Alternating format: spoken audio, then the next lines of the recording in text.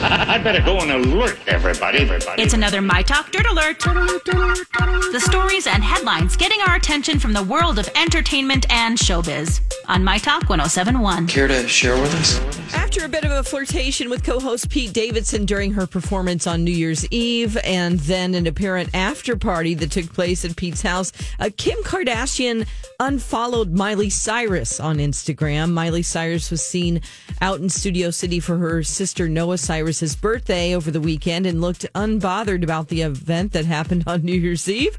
Miley celebrated her sister's 22nd birthday with a celebratory post and a sweet message saying, quote, "Happy birthday to the queen of my universe, Noah Cyrus, coolest girl in the whole wide world." So not paying attention to what Kim Kardashian has to say.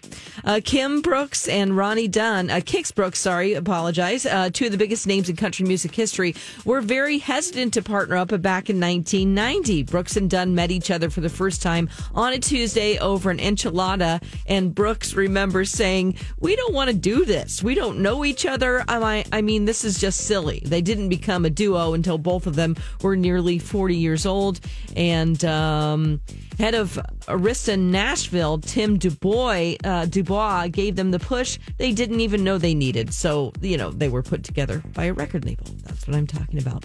ABC has announced the longest running primetime medial drama in the TV history. It's coming back. Grey's Anatomy has been renewed for season 19 with the show's star Ellen Pompeo just giving it one more shot. We'll see how long she stays as Dr. Meredith Grey. That's the latest dirt. More stories like this at mytalk1071.com or by downloading our app. You learned so much cool stuff. Dirt Alert updates at the top of every hour. Plus, get extended Dirt Alerts at 8:20, 12:20, and 5:20.